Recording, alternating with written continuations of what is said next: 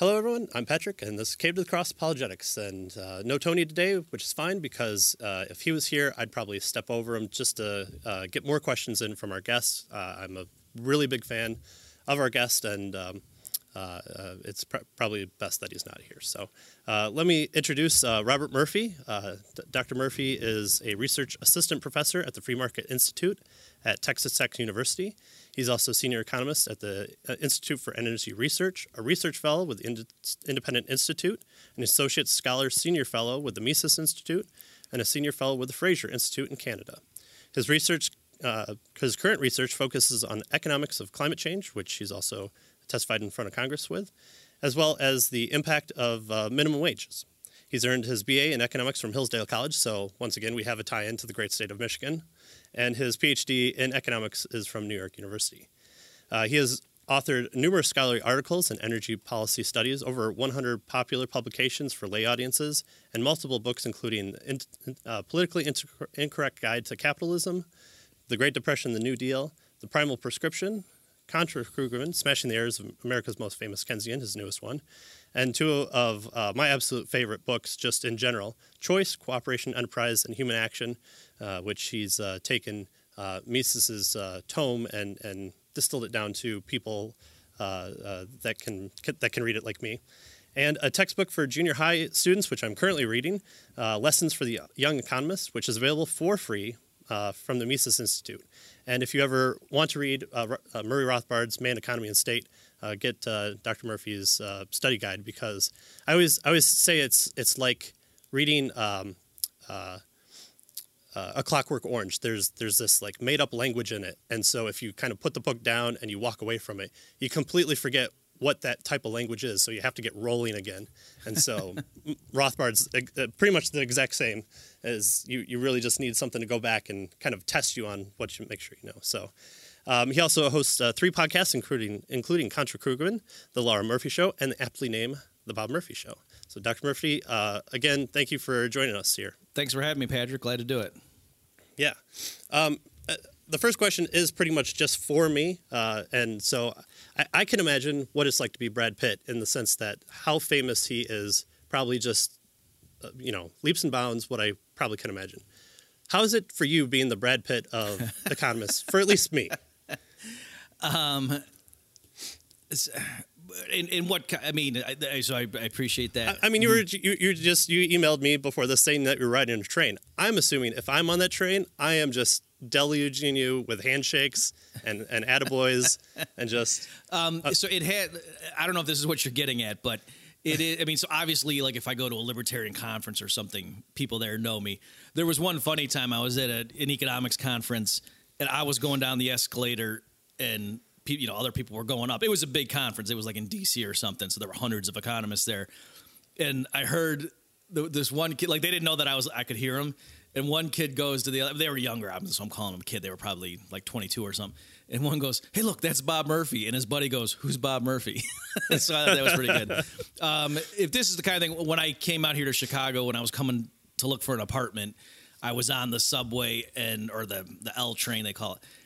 And somebody came up to me and he said, "Hey, you look like this guy," and he held up my Wikipedia entry like on his phone, and it was in a show, a sort of picture of me. Yeah. And because though he didn't say like, "Hey Bob, it's I'm a fan," or so, he just said, "You look like this guy," and held that up. I was playing it cool, like I thought the kid was he did it funny, so I was just playing back with him, and I was like, "Oh yeah, I do."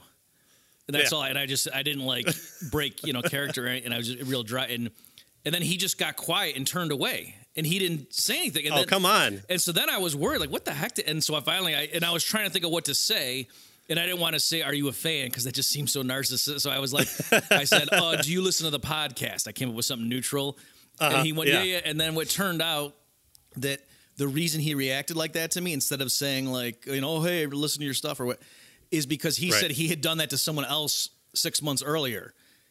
But it wasn't me. He had gone up and erroneously said to someone, "Hey, you're Bob Murphy," and the guy was like, "No, I'm not." So apparently, this kid's got a lot of false positives. But that's great.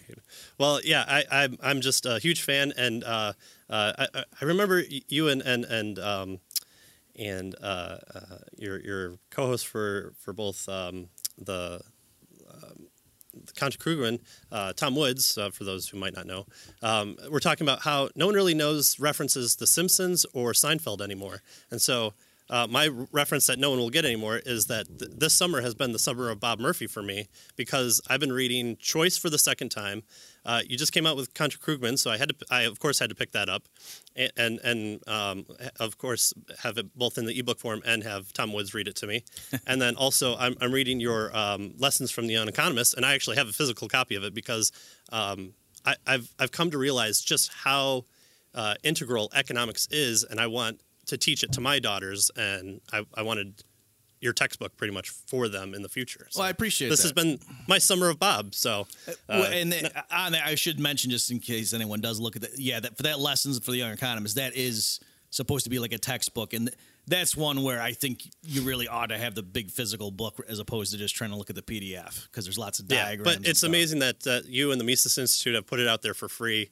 It really is. You know, I'm reading both Choice again. This is my second time because that was the very first thing I read of yours, and then Lessons for the Young Economist. So I always forget which one's which, because I mean they're both covering the same items, which is neat because I'm making sure that I'm staying ahead in Choice, so that way when I come to Young Economist, if there's something I don't get, then I don't feel as bad, and I just read it again. So I appreciate that. So one of my goals on here was to have you on because I believe there's a kind of a hole within Christian circles, and I believe that Christianity there's no ground that God doesn't touch. And so that's one of the point of this podcast is to say, hey, there's a lot of philosophy books out there that people are scared of, because if you hear philosophy, you think, there's people with beards and polyester and tweed and what have you, and they're sitting on high and they're using words like, oughts and is, and, they're telling you that nothing is something. And I'm saying, no, that there's a lot of good stuff within these books where, you might think, oh, well, that's for somebody else. I need it really dumbed down. And so we're offering this podcast as a way to kind of have a book study, if you will, and say, let those two people do the heavy lifting because they read it and distill it down. And I feel that economics is one of those ones where other than a few points, there's R.C. Sproul Jr. has a book and a few other people that have written about economics, but it seems to be more, in general statements. And I know that you are a full-fledged, a Protestant Christian, and your Christianity comes out within your writing, and so I appreciate that about you. In fact, the first time I emailed you, I heard about Dave Smith, the comic Dave Smith, who at the time was an atheist before he was a deist or whatever he is now, and he was giving you high praise as a Christian who was anti-war and had always been anti-war and made good points as far as utilizing your Christian worldview to bolster up the fact that you were anti-war. It wasn't so much that it flowed out of your desire and then you filled in your Christianity to say, here's kind of the God of the gaps. The way that you live your life is as a Christian, and your podcast has that as well, as you're a Christian and an economist. And I think through living out your life in your work as well, you are proclaiming God's glory because of the truth that you're representing there. So I know that's a big intro there, but that's one of the reasons why I want to have you on, because I feel like that there's this kind of missing link between Christians and writing in non-theological areas like economics. Oh, I mean, I obviously appreciate those words very much, and it's funny you say that because I'm working on an episode of my podcast where I'm collecting more examples where I think I'm going to be kind of try to be funny about it, and like the title will be something like, libertarians, y'all need Jesus or something like that, because just to show, in certain areas where, and even Dave Smith recently, he had an episode, he was talking with his, sidekick Robbie, and things about like the ethics of, and he was making an analogy with the Matrix and how in the Matrix, they say in the movie that, we're trying to rescue all these people, but until you get red pilled, you're actually the enemy. And that's right. And, and so in the movie, The Matrix, that means you can kill those people. I mean, Neo and they go around Trinity, they waste a lot of people, not just the agents. Right. And so, of course, I don't think that's correct. So anyway, just things like that where... Right. No. Sorry, go ahead. Yeah, no, I made that point on our podcast recently because we were talking about ethics and the fact that if you believe that we're in a simulation, does morality still exist there, and can you ground it? And if all people are just these people that are getting in the way, don't we have to address the fact that they are living people who aren't machines? If we're trying to bifurcate humanity versus the machines, it seems odd that they just say, well, they're in your way. Mm-hmm. So your example is perfect because we talked about that just recently as well. Yeah. So just to not mislead your listeners who didn't hear that, so I would have to go review it, of course, before I put it in my thing. But it wasn't that Dave said, so therefore anyone who's not a libertarian you can get. But I mean, it did leave open the idea of. In other words, I think there's a lot of libertarians who they pull away from it because I think their common sense or their basic morality kicks in and they realize, but some of their arguments would mean technically if you see someone with a Hillary bumper sticker, strictly speaking, oh, they're aggressors and you can do whatever you know what I mean? And it's and I don't think that's correct. And so there's lots of areas like that where libertarian theory only takes you so far. And then you say, oh, what's left? And it's like, well, as a Christian, I know, I have something that's more fundamental, and it kind of, it's easy to answer those questions, and you're not floundering around. Whereas if all you were really sure of was the non-aggression principle, that actually doesn't get you that far. Right. And I do want to talk about how kind of politics, I think, has kind of infected the church a little bit as we get down here. But I want to start out by asking kind of a few basic questions for you. Mm-hmm. Recently, in one of his Ask Doug podcast videos, Pastor Doug Wilson recently said that there needs to be a Christian take on free market economics, especially from the Austrian or Chicago school. And that kind of piqued my interest a bit. And as I was reading Lessons for the Young Economist on page 2, mm-hmm. Don't worry, I'm farther along than page 2, but you wrote, the ability to think like an economist is a crucial component for your education. Only with sound economic thinking will you be able to make sense of how the world works, to make responsible decisions regarding grand political ideas as well as your occupation and mundane household finances. You must first decide to learn basic economics. So just in general, what is economics and why should we as Christians even care about it? Okay, great question. So I think, it's thinking like an economist. So this isn't something that I would put like in terms of I would think longer and harder about it, and probably the way I motivated in the textbook chapters is more eloquent. But the way of sort of thinking rationally through consequences and understanding the role of incentives and different institutional structures, and just how, in particular, property rights are used and the consequences of using them, and just seeing how people interact in solving the problem of material scarcity. And so I think that there's a large area of human interaction, and I guess it's not that. I mean, so economics certainly includes money, but it's more than just that. It's not just commercial transactions. Yeah. And so I think did I have it in there? No, I think I had it in Choice, where I went through and I quoted from a bunch of different economists. It's a tricky subject when you ask, like, you look at different economics books and you, like, in the beginning, like, to say how are we going to delimit what our field of inquiry is, and they actually, but it's basically rational choice. I think is the substance of what economics is, and that's why Ludwig von Mises titled his magnum opus "Human Action." Okay, so when you say like what's action, he means as opposed to like reflexive behavior. So when human beings make decisions and we're interpreting them as they're trying to accomplish some goal, that's purposeful behavior, or what Mises would just call as action.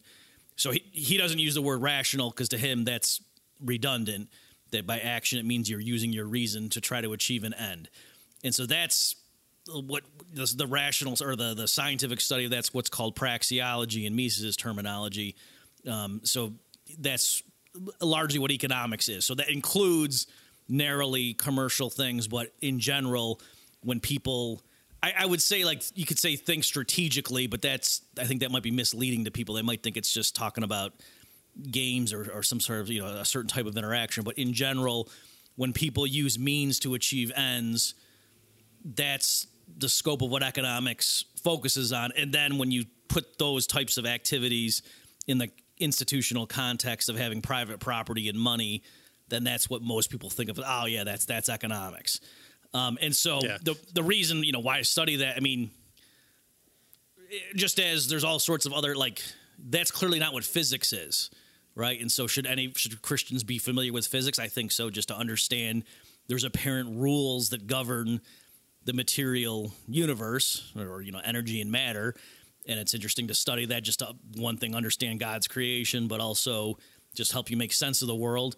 And likewise, there are patterns or rules, if you will, that emerge when you study that sort of purposeful behavior, and particularly when you put it in the context of private property and money, and that's what economics is. So I think that's a wide open area that is rich for human inquiry.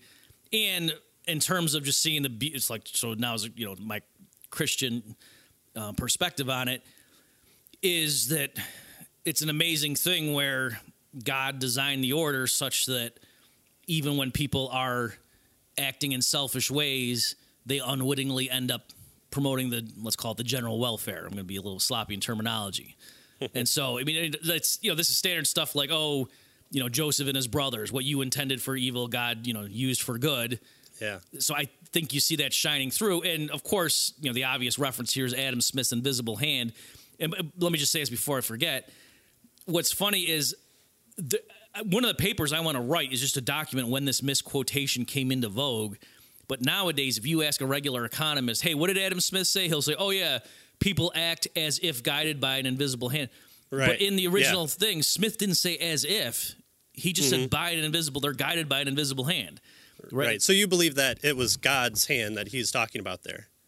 I think so, or I suspect so. Yeah. I would want to investigate more, but for sure, the actual, I have not found Adam Smith ever saying as if. That was introduced later by economists, and then that got, so I grew up thinking the quote was as if, and then once I looked it up, and I was like, oh, wait a minute, no, it isn't. So yeah, I believe that the Christian Libertarian Institute podcast recently did a really good kind of breakdown of Adam Smith, and in there, I saw kind of his Christianity informing his understanding of the wealth of nations writing, because he's talking about how people when we have kind of this free market system, we are using people's fallen nature in order to get them to produce a benefit to mankind. So by acting selfishly, not selflessly, we're turning potential warlords who 200, 300 years ago would have gained power through their might, and are allowing them to put that energy into producing goods for people and saying, haha, now I've turned a profit. Well, good. I mean, everyone benefits from that. And so I think he's talking about man's fallen nature when he talks about their selfish kind of normal attitude. Yeah, I agree with all that. Also, too, just to give more of a better answer, a fuller answer to your original question, as a Christian, too, just studying economics, I think in particularly the strand of it that you could call free market economics, for lack of a better term, I think it shows, let me put it this way, a lot of the stuff that Jesus teaches, like on the Sermon on the Mount or something, it sounds crazy, right? And like the world says, no, that couldn't possibly work. That's a suicide strategy if you were to do that. And so you see echoes of that sort of, incredulity in political issues too. Like, oh, are you kidding me? Like you can't, like if you went back into the Middle Ages and there was like the system of, people having different occupations just spelled out for them with guilds and so on. And you said, no, how about just anybody who wants to become a cobbler can become a cobbler. It's not that your dad has to have done that and train you and raise you, or you have to go find an existing master to train. Just, you want to be a farmer, go be a farmer. You want to be a painter, go do that. You want to be a carpenter, go ahead and just let anyone be what they want. And no one can force you to pick an occupation. the average person would have said that's crazy because what if everyone chooses to be a farmer? Then there's not going to be any carpenters. What if nobody decides to be a farmer? We're going to starve to death. That's nutty. And if you sat there and tried to say, oh, no, don't worry, wages would adjust, and that would give the feedback people would, that would sound stupid. That would sound like a very risky thing to say the least. And they would probably tell you quite, we have experience here. We clearly know that your system of free labor choice wouldn't possibly work. And so so that things like that in general. So, me coming more and more. So there was a period of atheism in my life, but I was still a free market economist at that stretch. So I'm saying that having that in my back pocket, like that, I think helped open up my mind to see the possibilities that, just because, or the things Jesus teaches, even though that sounds like, oh, that couldn't possibly work, that no, you're being too cynical and jaded. If more and more people actually did this and listened to them, you just watch what would happen. You'll be amazed. Right. Yeah. Yeah. I liked one of your kind of more recent episodes too on the immorality of slavery, and not so much that owning people is wrong, because we even as Christians we can make that argument. But you talked about how putting slaves in this kind of forced perspective doesn't allow them to kind of reap benefits from their own free will produced labor. It doesn't allow for them to want to develop new technologies that they might, where if you give them an incentive to kind of reap the benefit either through profit sharing or the ability to just break apart on your own and only produce iPhones in the 1920s, it would have given them the ability to do that. And I thought that was just a really great take on yes, we can talk about the immorality of slavery, and it's interesting to see how Paul doesn't really address that when he's talking to Philemon. He talks about love your brother as a fellow Christian, and then if you do that, you kind of get also added benefits, and one of those I think Paul kind of sees where that's going to go, where if Christianity does take hold, which I think he believes he's going to, then the entire Roman world falls apart. It just in its labor for its servanthood, and it eventually did, because one of the driving factors was, well, if you're just using free labor, who's hiring the free Romans to come in and do anything? Well, no one. So then you're going to have a problem just from free people not having work. So. Yeah, appreciate that. And what's funny there too is just to help your listeners who aren't familiar with that line of argument. There's a whole group of historians and social scientists more generally who are arguing that U.S. capitalism benefited greatly, from the existence of slavery, right. And so the reason they're doing that, they would say, well, we're documenting historical things and we're spreading the truth with our scholarship. But I'm saying, to what end, what political goal is that serving? Is they want there to be a stain on capital. They don't like capitalism. And so they can't deny that, the U.S. produces more stuff than the Soviet Union did, or that communist Cuba did, or North Korea. But we want to taint it somehow and say, okay, but it's guilty because it has this original sin of slavery. And so partly what I was pointing out in my work is, okay, but look at what you're doing. You're actually teaching people, if you just set aside the immorality of it, the way to prosperity is to enslave a fraction of your population. And are you sure you want to be teaching people that? Like, let's make sure that that's actually true. And so it's kind of funny when I'm going around saying, no, actually the U.S. was poorer in 1850 because of the existence of slavery. Had they freed slaves, in the year 1800, the U.S. would have been even richer in the year, 1910 than it was otherwise. And so it's not true that U.S. prosperity nowadays can ultimately be tied to the benefits of slavery, putting aside the horrendous immorality of it. No, we're poorer now than we otherwise would have been, right? And yet right. That shocks a lot of people, and they get real defensive when it's like, no, especially for those whose careers are, for academics who spend more time denouncing slavery than I do, it's funny that actually their dog in the fight is to say slavery is a very productive system. Like that's right. Kind of perverse when you think about it. Yeah. So we should all go back to that in case, we become too populist or something. And I think I think it's interesting. Maybe it's a correlation causation thing, where you have the Industrial Revolution occurring pretty much right after Reconstruction. Finally, anyone can make a for better or for worse argument there, but once kind of the idea that Lincoln had of what it wanted to do to the South, you have this big boom.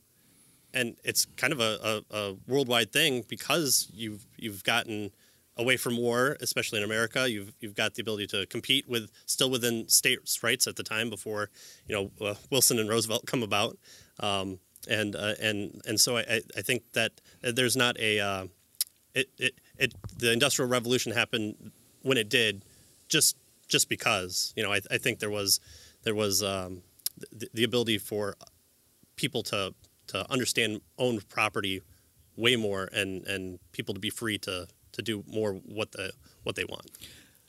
Right, and I'm not enough of a historian. You're right. I mean, clearly those two things go hand in hand, and the question is just which caused which. The other possibility is that it was the ideas of classical liberalism and so forth, the idea of like limited government and so forth, and people should be able to choose their occupation. That once that started, then you had experiments in that spelled the doom of slavery. As more and more people became free laborers and so on.